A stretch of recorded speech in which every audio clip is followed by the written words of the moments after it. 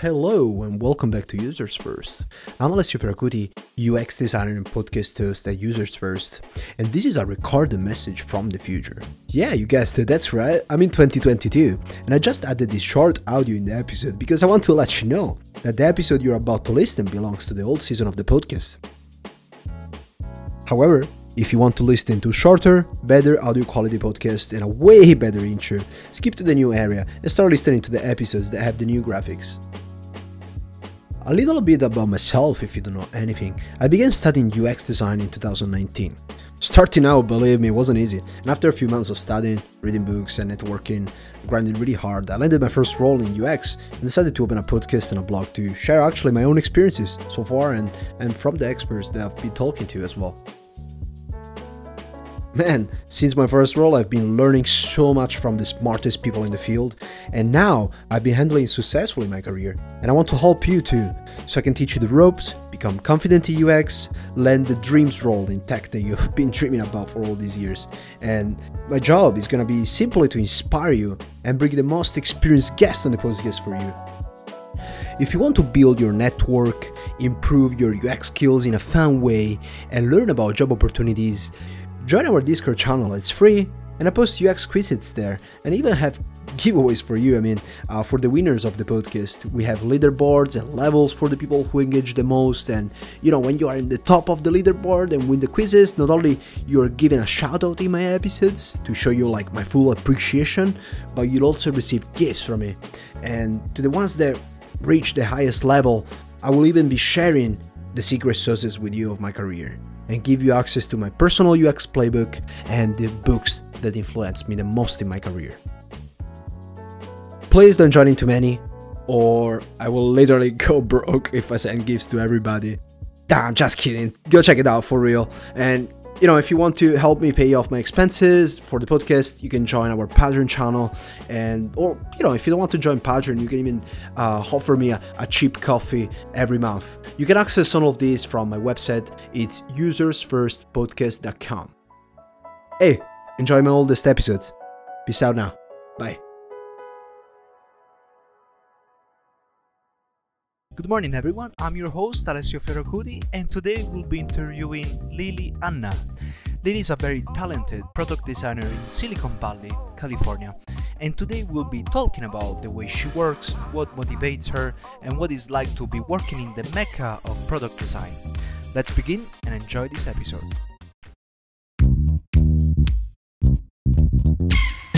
Welcome to the Users First podcast by Alessio UX, where we interview user experience designers and many other digital experts who focus on building products and services that delight users.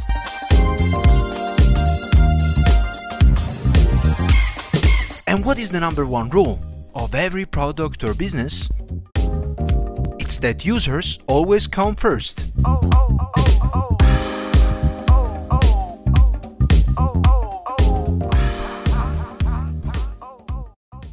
Good morning, Lily. Welcome to Users First. How are you today? Good. How are you? Thank you so much for having me. Oh, no, thank you. I'm great, thanks. I really like your microphone, by the way. Thank you so much. I just got it. It's like 10 times bigger than mine. I don't know if you see mine. It's like it's like a tiny thing. Great. Where are you right now? Are you in San Francisco? Right now, I'm actually back home in Virginia with family, but yes, I am based in San Francisco, usually. That's fabulous. And how's the weather in Virginia? It's pretty humid right now, typical Virginia. It's about 80-something degrees. And it's really humid. Yeah, it's very different than San Francisco. I forgot how to even wear summer clothes because I've lived here for almost 3 years now.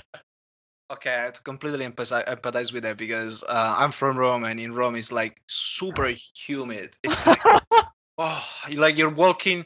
No, not even walking. You're just on the couch and you're sweating. Yes. Yeah, you're just sweating just being there. Yeah. Is there a lot of mosquitoes too? Yes, in Virginia, if you don't cut your lawn, the mosquitoes will be in the grass. They're pretty quick too. You just walk through the bushes and there's a lot of varieties of mosquitoes versus in San Francisco, there's I don't think I've been bitten by a mosquito yet. Like, Okay. I don't know where they're hiding, but yeah. That's great news for the podcast. Yeah, Yeah, no mosquitoes in San Francisco. Wonderful. How did you get to Silicon Valley in the first place? Like Yeah, from great Virginia, question. Silicon Valley. So I went to art school in Virginia, right? And after graduating from art school, I did the typical thing where I moved to DC and started working as a designer.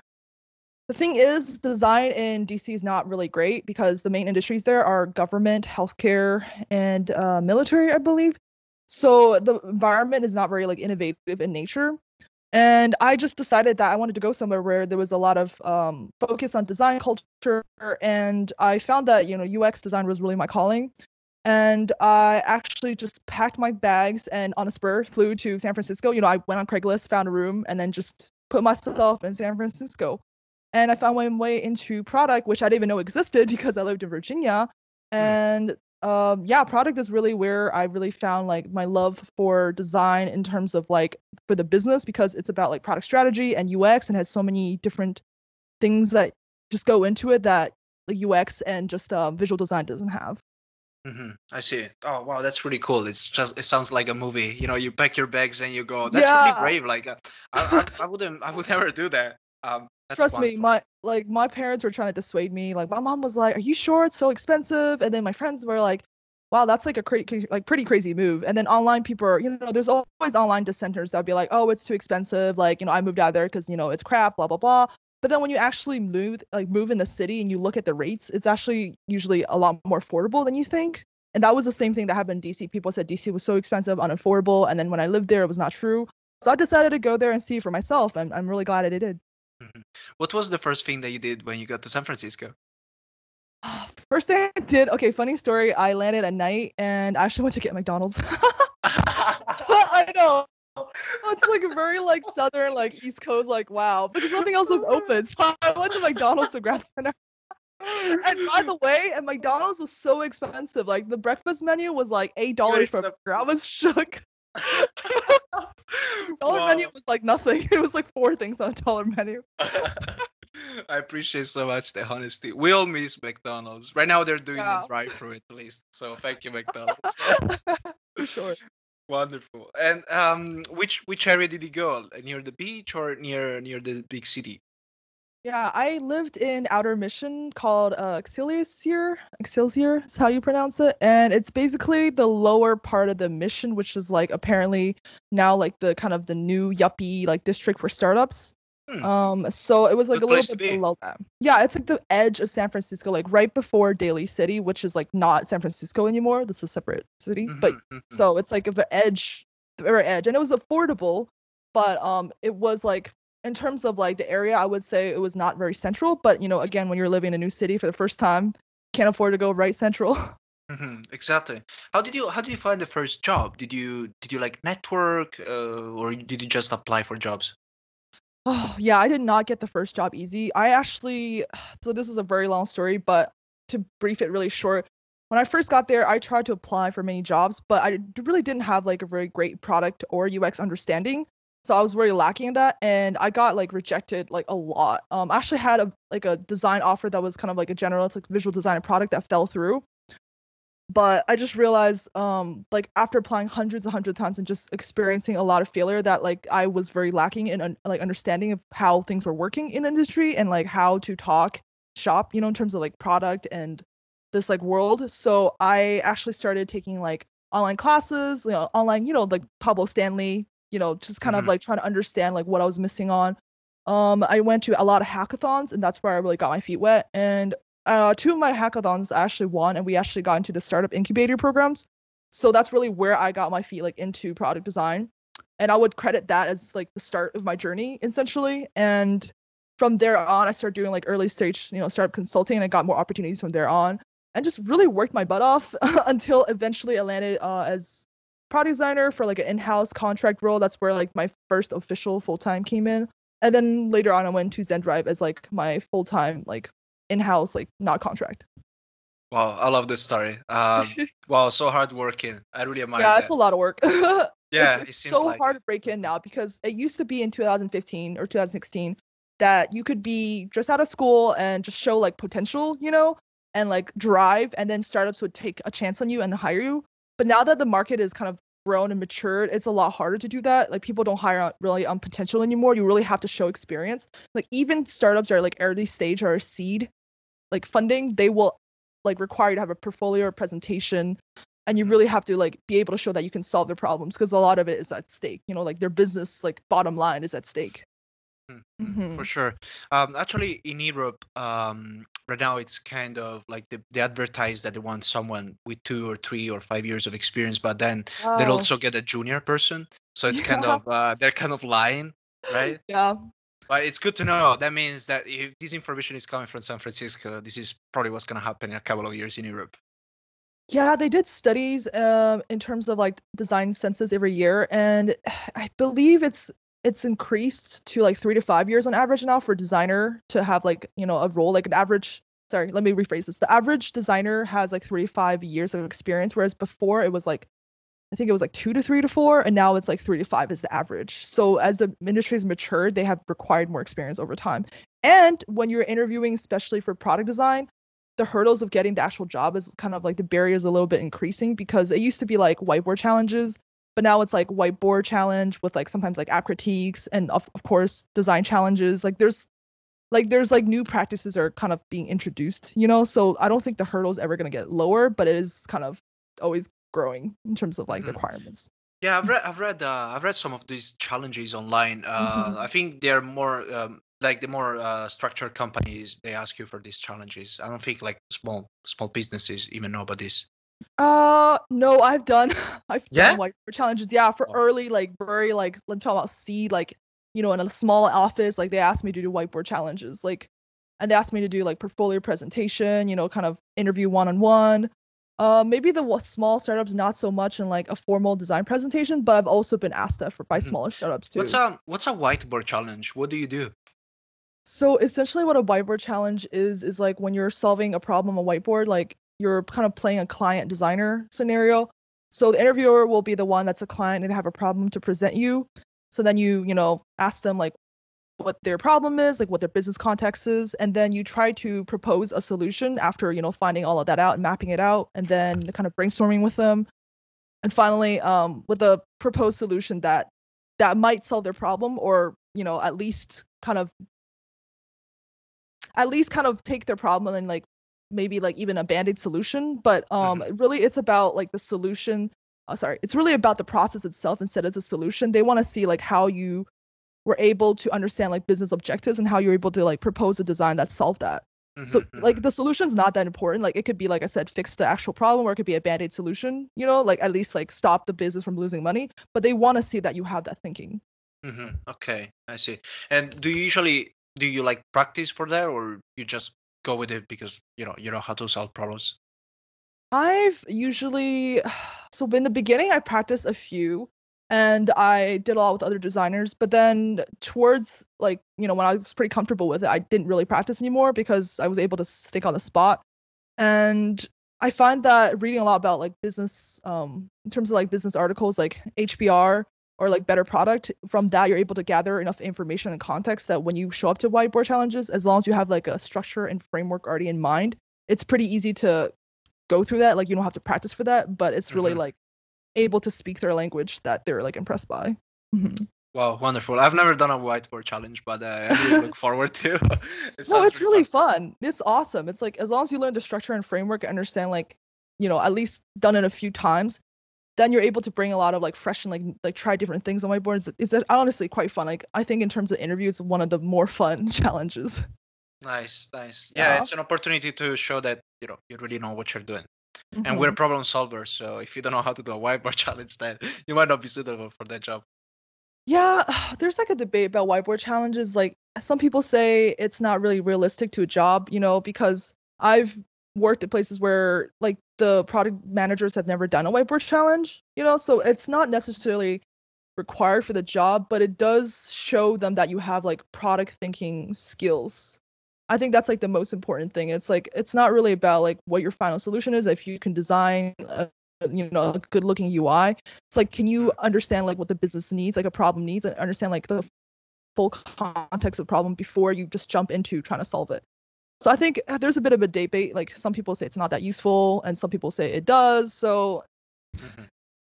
I like the thinking. Uh, yeah, like many ambitious people are trying to move to Silicon Valley, to find the next startup or to be like the next digital product designer. But including myself, by the way, because I see like Silicon Valley, the makeup, product design, And what's it like to work in San Francisco as a product designer? I would say in terms of a career move, it's probably the best I've ever done. Moving to San Francisco for my career has honestly like been the best like decision I've ever made. It's also one of the most challenging things I've did is trying to break into product design, but it's also been the most rewarding. In terms of the What people would you you say challenging? challenging in terms of like what you have to catch up in. So if you're not living in the area, you're not familiar with like startup terms or like how products are made, there's a lot you have to catch up, understand. Like for full context, I came from art school in Virginia. Like we never even had a UX course. The most advanced thing I did was like HTML, CSS, and like a little bit of web design, but it wasn't like the understanding of like what like what making a technology product really was like the process of doing it, what the company structure is like how do they ship this product. Like there's just a very lack of understanding of this kind of business. So when you're going into that environment, there's a lot to catch up in, first of all, like beside just design. And then you also have to learn like the technical side of like designing software slash applications. Hmm, I see. See. And I saw that you run also a meetup there in San Francisco. Yeah. Cool. What do you talk about in the meetup?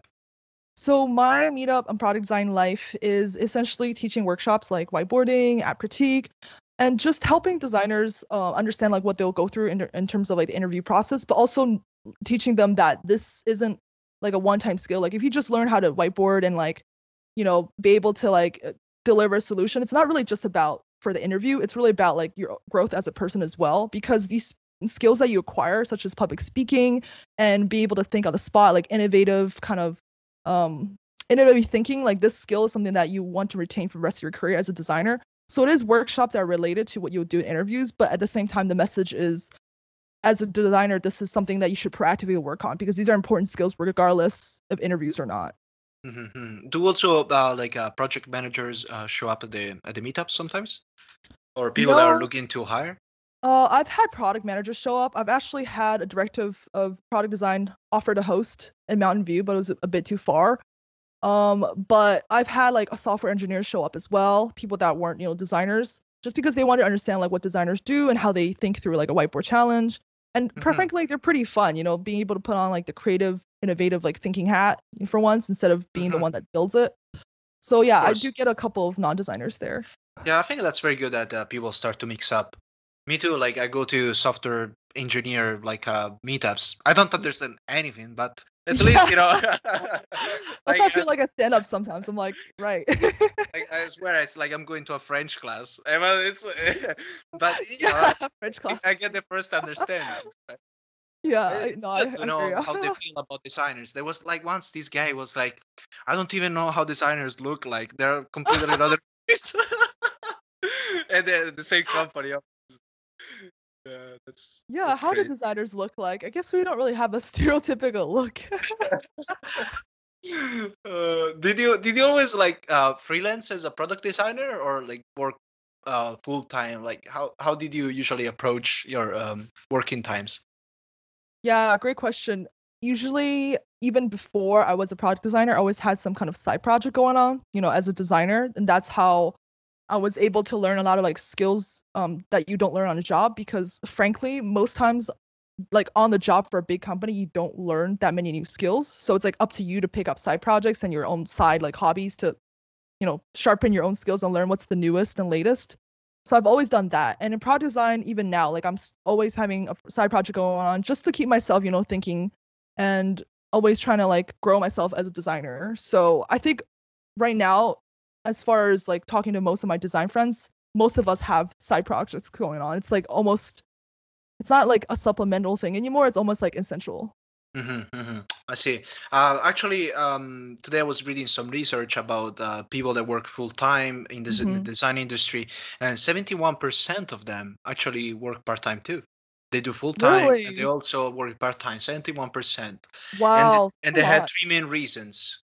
I need extra money. I guess that's the main Yeah. reason. Who likes to work for free? And I can gain more experience and yeah, I don't remember the third reason, but yeah, extra money and gain more experience, exactly like you were saying. Yeah. Um, World is expensive, like just your full-time job, unfortunately, doesn't pay off the house or or whatever investment you're Yeah, making. usually doesn't. Yeah. It's Hmm. becoming like that, honestly. Like slowly it's becoming like that where you can't just have one full-time job, anymore to pay off everything. Now it's like everyone's getting side gigs. Yeah, also because life Yeah. life expectation is so much higher now, Yeah. especially in the United States. That like Yeah. you need a It's true. bigger car, you need a bigger Yes. house, right? Marketing's good here. Like the companies here really they really know how to sell you. Yeah. The consumer's lifestyle is very strong here. Yeah. Yes. I know when I was living in Toronto, I remember that like everybody had huge houses, Yeah. like $1 million house, like $2 million house, where it was a normal thing. Well, here in Europe, in Scotland, like a normal house would be like $100,000. So Really? That's it. Wow. yeah, yeah, Well, that's exactly. that's pretty good for Europe, like 100,000, right? Like that's pretty standard rate or Yeah, no, that's like here it's a pretty normal rate. Like if you live in the near the city, you can get it like in a nice area. But like the area right. where I'm now, right, it's nice. The flats are around 100,000, and Well, it's not like the ghetto. It's a nice area, right? right, right. So things are a bit more normal. So definitely in the States, you have to work so much harder, especially because there is taxes. So like thirty Yeah. percent taxes, I guess it is on your In full time San salary. Francisco, yes, it is. It's like 30%. Plus other things too. It's not just taxes. 30%. You mean on the income only? Or do you Uh, mean like on other things like sales tax? yeah, I think there is like income tax, and then there is also like sales tax, right? Yeah, there's Sure, income how it tax works. for like your income, like federal and state, and I think federal and state, they're the only one. And then when you buy anything, there's like a pretty like San Francisco has a pretty heavy like sales tax as well. It's like higher than like usual. It's like I Hmm. think the standard rate's like 5%, and then San Francisco's like almost 9% in terms of sales tax. I see. So yeah, things are pretty expensive, at least in San Francisco. And there's other taxes too. I can't remember. Like there's restaurant taxes where they have you like, No pay way. like the employee health insurance. Yeah. Restaurant taxes. That's Yeah, so crazy. they have a tax for, your bill, and then they have some of them have like insurance health bill tax for like their employees. How I much? can't How remember much is anything that? else. Like 10%? No, that one's small. It's like 2% maybe or something like that. But I mean, it does add up when your bill, is, Yeah, of you know, course. like $50 plus. Yeah. Yeah, actually, now that you just said that, I remember when I was in Canada, everything I had to pay for was like 50% extra. So Oh, plus, really? yeah, 50% extra plus, because 50% is the tax on everything you pay for. So you're Whoa. buying you're buying a meal, then it's 50% extra plus the tips, which is yeah, in United States and Canada you have to pay these tips always, right? I think Yeah. guess that's the case. US, yeah, generally US is like very big on like, service jobs. They would usually pay tips. It's so And even nice in Europe you don't have to. yeah, I went to Europe. It was weird not tipping, but Yeah. I mean, Oh, I'm not it's gonna, so nice. Oh my wallet is telling me thank you, Alessio. Thank you for spending all this much money.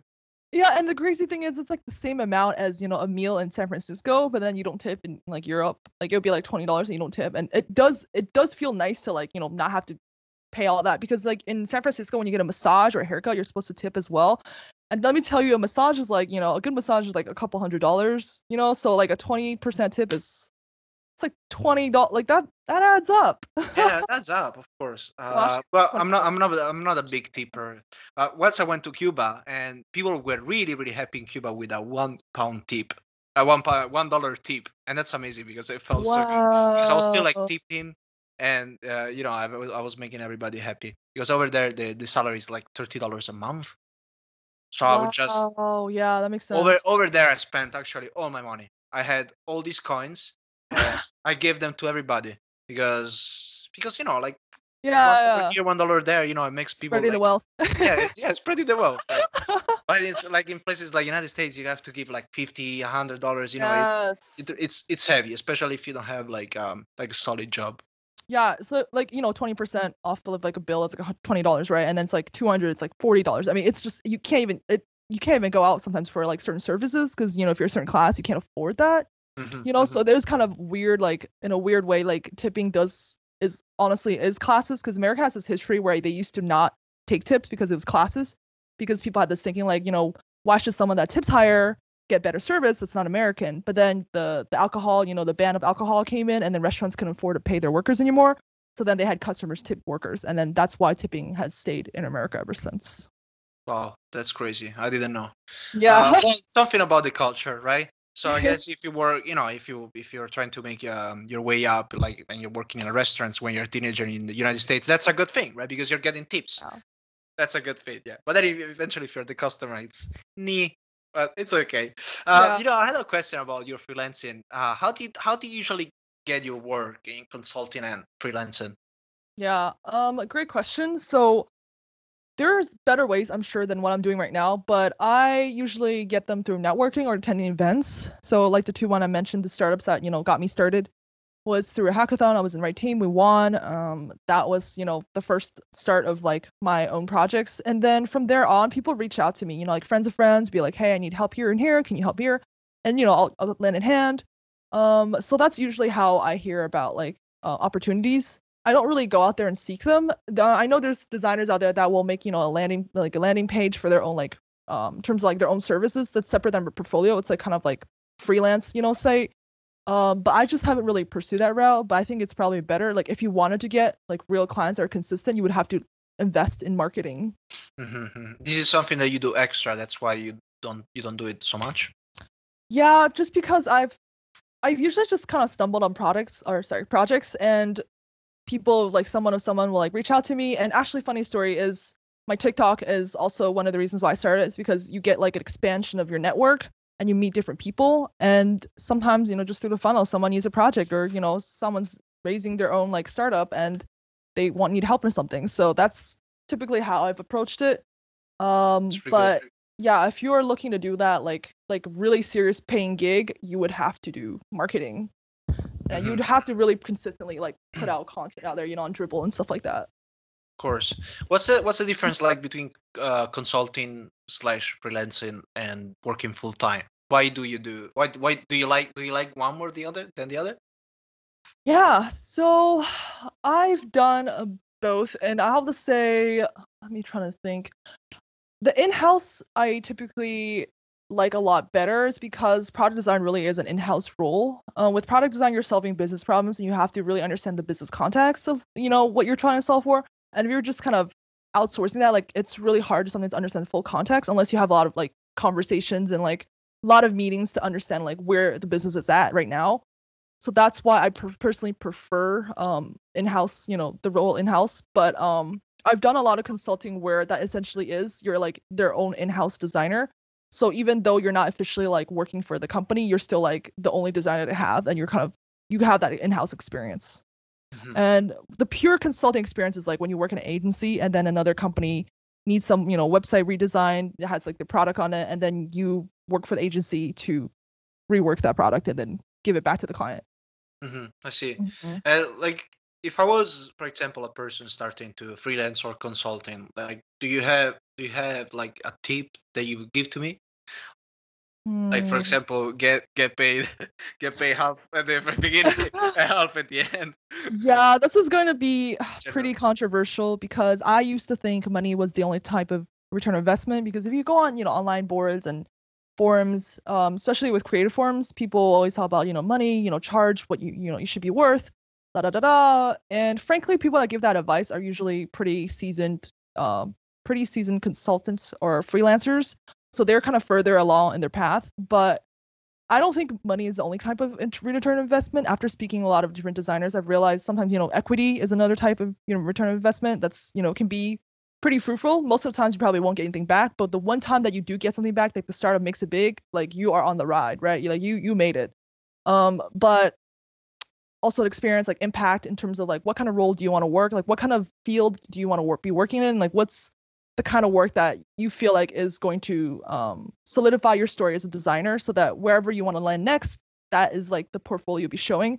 that's another type of return of investment. So there's a lot more than just money, like monetary, because you can have clients that hire you for, pretty good paying gigs, like, for banks or consulting firms, but then the actual impact of the work isn't that great because you're like designing basically an informational website or a landing page. It's not that much product thinking. Whereas you might be working with small, scrappy startup with like two other founders and they don't really have a budget to hire you. But in terms of like the work they're doing, it's really like up to trend, like really new breaking edge technology, in terms of like maybe an application that's never been designed before. And you get to be a part of that. And they can't pay you because they haven't raised money yet, but that's part of the experience you'll get that you probably can't get from like, a bigger paying company. Yeah. I really like that, just not thinking about money, but also Yeah. about yourself, like your principles and what you're willing to do and what you're not. It's really nice. I'm like that too, by the way. I don't like to choose something by the money, but to be honest Yeah. with you, like the value I can add to that, and whether it's something that can bring value back to me eventually in the future, for my portfolio or for my career. Yeah. Completely agree on that. Yeah, and here's the thing, like when you're starting out, like the money is not that much. In terms of the grand scale of your career, you could, the where you're gonna go, the money you're gonna make, you're gonna look back and it's like gonna be nothing compared to now. So it's like really you wanna like think long term, right? It's like where do you wanna end up and like the experience is what matters the most. The impact you're making in your experience is when we're gonna land that is where it's gonna land you where you wanna be. So that is more important long term than like right now, like what you're getting in terms of like a paycheck. hmm That's wonderful. And a few days ago, I was reading this book, which you advised me, by the way, How to Get Rich. And if the listeners are listening, yes, Yeah, yeah, it's such a clickbaity title. yes. Then like Felix Dennis, right? That's his Yes. name. Uh, yeah, he was saying, like don't treat your one of your first jobs. If you're starting out in an industry, don't treat one of your first job as an end, right? To Yeah. your life or something like, oh, I got this job and I'm comfortable. Make sure I got Yeah. food on the plate and wine in the glass. No, treat it like an apprenticeship and as a long-term investment, and Exactly. eventually work hard. And you'll find things, in the future very helpful. Who knows? Right. Maybe they work so hard now that you just start in UX design, and then like in 5 years you get paid, like 5 times more just because you worked so hard in these 5 years. Exactly. You might have worked on a project that was, like for one of the projects I did, we used TensorFlow. The project was like mapping out dance movements using TensorFlow. So when you use your desktop computer, it could like record how you're dancing and then measure the accuracy to another video. Like those kind of projects are typically, very like cutting edge, but very like scrappy, right? So it's like with founders that don't really have that much money and they're just trying to, they're two founders or, one or two founders that are just like kind of trying out new things. And if you're getting to be part of that, that's something you can put on your portfolio that, is going to like reward in the future. Like if it's like something, for example, if you want to go in AR and someone's, trying out different application like for ideas that they had that they want to like, just make something that's different in the market, there might not be like any revenue they're bringing in, but it's just an idea that they want to try out. If you get to be a part of that, that's an experience that you could, talk about because companies that are really well established tend to only, invest in things that are sure to make money. You know what I mean? hmm So it's a little bit like what you're getting is a bit different in terms of like Yeah, experience. Hmm. I see. I see. There is now that excitement of like adventure in doing something risky, right? It's more like on the Yeah, safe side, on the right. Because defense. most companies don't want to invest and try something, just for the sake of it. They'll be like, hey, let's get four employees together and try this new thing. And, we're probably going to lose money, but let's just build a new application and just do it because, we want to try it for the sake of it. Like people don't do that. Typically that's like, an engineer that does it on, part-time after work and they really want to build something with their friends. And then, you get to be a part of that. So those kind of projects aren't really, something that you can start off and get into unless you're willing to take some kind of hmm monetary cut, because they're not a big company. Yeah, like related to what you said earlier about, like I don't care about the money. I want to find the project that suits me best. Right now we are in the coronavirus period. I'm not sure about the United States, but here in Scotland we're still in lockdown. Is Hmm. there Same. is there like oh, that's bad news. I mean that's great because we're all safe, and I would Yeah. really love to get an ice cream somewhere and chat to people. Yeah, we're kind of open, but we're not really open. Like we can't have haircuts yet. It's just like soft opening. Yeah, here same. The only thing that people care about here is just the opening of pubs. So everybody everybody's just I bet right now if you go out there in line waiting for the 4th of July to open pubs, because that's when they are gonna open the pubs. So nobody's talking about like, oh, I miss my family, I'm gonna see my family. Everybody's just thinking about when are the bars opening again? Where are the bars? We want the beers, we want the soccer games. That's the way it's in Scotland. It's pretty funny. It's quite terrific. But my question was, related to freelancing. Did it happen that during this period someone came to you and said like, hey, this is coronavirus, it's happening right now, I got this idea, let's do it? As something like that happened? No, nothing like that has happened, but I've started my own projects because of the downtime I've had. So I started content creation like pretty seriously when the quarantine started, and now I'm looking to expand my own like, online branding in terms of online presence, just like kind of grow my network through, either recognition, like you found me through TikTok, or Yes. through working on proactively, like at least working on my skill set. For example, I am doing YouTube videos that help with my public speaking skills because I can't go to Toastmasters right now. This is like an in-class sort of thing. So just like learning, the business books I recommended you, learning marketing, learning copywriting, just like taking this time to really expand myself.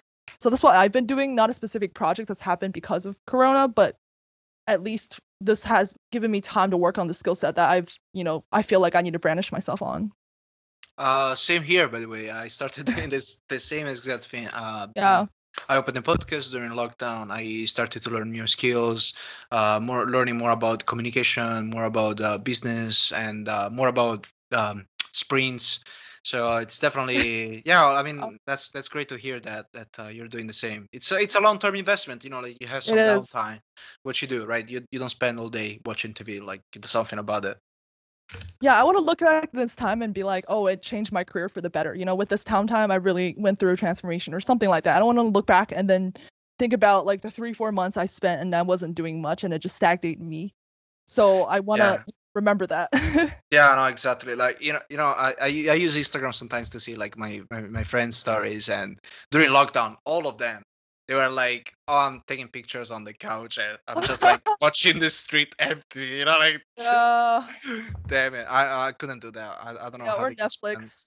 Yeah, Yeah, Netflix, such a like pity because it's like I all will this feel time really you bad. have.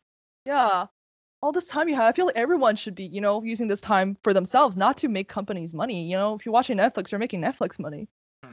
You're And not making yourself an yeah. investment.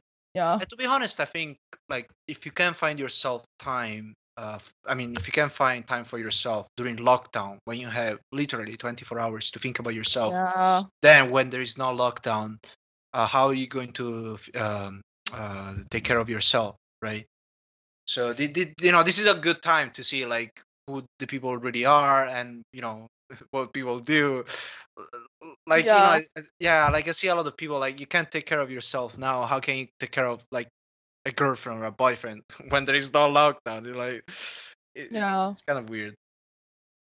Yeah, it's like really seeing I guess in terms of like people like where they're at, like what are their priorities in life, where do they think they want to go? Because if you're spending your time, like you said, like consuming and just kind of sitting around watching TV or watching Netflix, like you have to ask yourself, like, is this where I want to just, go in life, or is just watching TV and then just not really utilizing that time to learn things and grow myself? I'm just gonna do Mhm. this because it's something to keep myself busy by. And I mean, it's great for the companies that are, making these products, but like for Yes. yourself, it's a zero return of investment. Oh, exactly. I completely agree on that. And you were right about that. It depends on your priorities, right? It depends, what you want to do in life. Not everybody is driven or motivated by, Yeah. self accomplishments, and that's fine. Like it's great. It's more opportunity for people like us. Uh, I will say most people do want to be rich though. That's like the American dream. At least in America, it is like that. I know what you mean. Uh, in order to be a product designer, like, what do you think? What skills do you think that you need to have? I think from my journey so far, that being proactive is probably, I would say, the most rewarding trait in terms of the things I've done. Like, I would say that is probably the most important thing that has led me so far. Did you say proactive? Proactive? Oh, Proactive. proactive. So creating your own opportunities, because with product design, it's a pretty hard field to get into, and I've never had an opportunity. I think most people that I've spoken to never had an opportunity where someone came up to you and was like, "Hey, I know you want to be product design. Do you want me to mentor you, or do you want me to like include you in a project?" Like no one, holds your hand in that. You have to go out there and create your own opportunity. You have to go out there and network and LinkedIn or whatever you have to do, and then grow as you're attending these events and talking to these different people. So I would say proactive for me was the most important thing, and the second one is this is commonly said, but adaptable, because product designers are practical. They are the ones that are out there solving problems in whatever ways that they have to solve it in. That's why we have to learn a lot of different skill sets, not just design. We have to understand like the business, the product strategy. We have to have some kind of product management thinking skills. And we also have to understand some of like engineers, how do they work? What are the constraints of the designs that we're giving to them? So there's like kind of a jack of all trades. And that's why I think adaptable is being important, because it's also about being practical. Mm-hmm. I really like that. Talking to other departments and being more understanding and empathizing with others, which is our job anyway, empathizing with users, so empathizing with other people in general. Exactly. Yeah. What's one thing that you always do that leads to success in the design of your products? I would say there's not really a guaranteed formula for success, but I have found that when I talk to users, they do tend to bring up things that like different perspectives that I never thought of.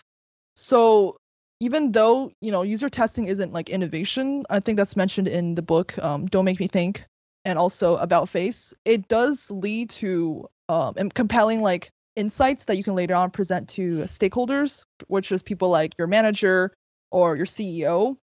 And I would say that's probably one of the most like useful things is like if your team doesn't have a very strong design culture, having user feedback and just having that, component of being able to tell that story from their perspective usually wins a lot of battle discussions, or sorry, product discussions. I see. Yeah. And do you involve stakeholders in the interviews? I typically have them either they've sat in before, but you typically don't like have them sit in a user testing session, but I have had that before, and they're able to see like more clearly the objective, the other users seeing, because a lot of times startups are their babies, the products are their babies, so they have a certain like way of saying things that are very like narrow tunnel. And then when they're able to see how other people see it, then they're like actually like, for example, one of them is like they're really driven on having the product like having the product have a lot of pop-ups and like reminding the user when they get in a car accident, like this is what's happening. But then from seeing like the user feedback, they're able to understand like, oh, like this is actually really inconveniencing the user, because when they're going to a car accident, they're in such a frantic state, in a like panic state, that they can mispress and they are going to be so irritated with your product that they're just going to exit out of it. So having that perspective helps them to see at least what you're proposing is going to be beneficial for the product. Of course. Actually, I know this has nothing to do with it, but like a few years ago, I was a lifeguard, and like when I was back in Italy, and like they were always telling me what I was doing the training. Like if you if you have a person drowning, right, you shouldn't go there and try to grab them right away, and bring them back to the shore. You'd actually go there, you turn them around, right? And then you get them back to the shore, because if you get them from the front, they will try to drown you down, right? So Wow. that's Yeah. so they will try to get on you, just like you were inflatable, I guess. Right. Like yeah, they will try to get on top of you. So that's like a psychological fact, right? Right. When you're in stress, like under when you're scared, right? You will do anything basically. So I Right. guess getting out of the app, it's the least thing that Right. I guess you would do that. Yeah. I would probably go on Google and just call like whatever you have to call. So Yeah, yeah, exactly. It's like, yeah, just to like just to talk about the psychology of users in general, right? yeah. Yeah, Because like exactly. lifeguard is there like supposed to save your life, but instead people will actually drown you to save their own. So Yeah, that's like another thing is like sometimes you just have to like with users when they're in a certain state, it's hard to predict that. And obviously with user testing, you can't like user test someone in a past car crash post car crash state where they just get in car crash and then they're able to tell you their clear thoughts. But you can try to you can try to theorize what they would do, and then you try to design for that experience. To be honest, even if the car accident is not like that bad, it's just a scratch, but you're still pissed because you have to go for the insurance. Yeah, you just wasted like 4 hours of your day. Plus, the following day you have to go to the mechanic to get the quote, for the damage. So like you're really really pissed and you don't want to spend time with it up. So you have to be careful of how you manage that because you're dealing with people emotions and time. Yeah, and sometimes like the other person will come out and they're like yelling at you, they're stressed out, you're stressed out. So yeah, again, that's why you want to design for the best possible scenario where they're, maybe it's a product that works really simple and they can actually get help. So that's why that's another discussion I had was like not so many pop-ups because, in those scenarios, they're not going to even look at that. I know a really good research method for this. You just take a car and you hit other people and then you see how they react. Yeah, see what they do after that. Yeah, you need a lot of insurance budget. That's great. Let's talk about the TikToks, which are amazing, by the way. And you're getting a lot of views, which is great, and a lot of exposure, and a lot of designers are, I guess, asking you questions and sending you messages.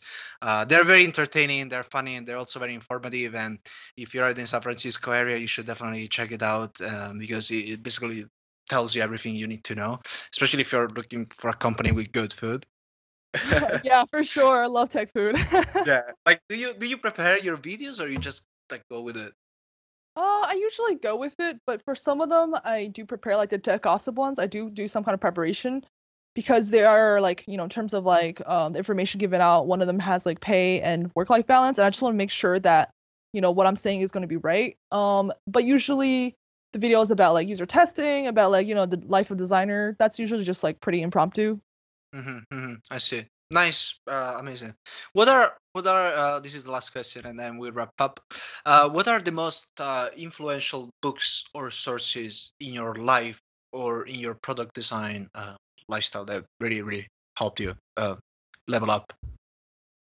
So my first book I recommend is About Face, and that is basically the godfather of interaction design.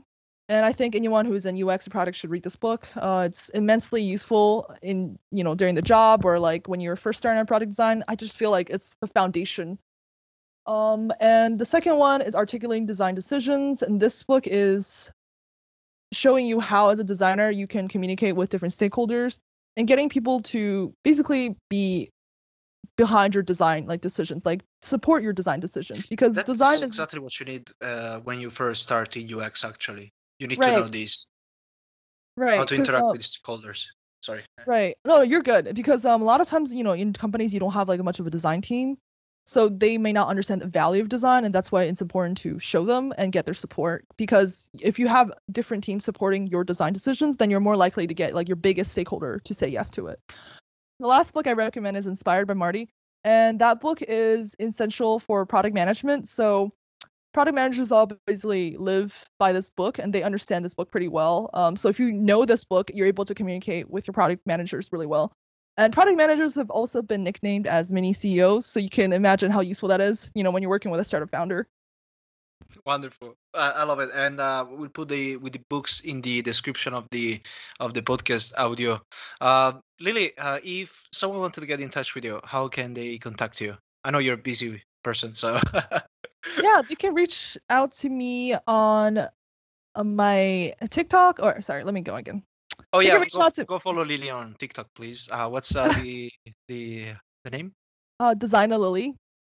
Okay, we'll put that in the description of the audio. Yeah, so they can find me by emailing me at workalily@gmail.com, or they can also find me on my Instagram at designalily. Wonderful. Thank you so much, Lily. It was great having you on the podcast, and got a lot of useful information and motivation from your speech. Thank you so much. This was really fun. Thank you for having me.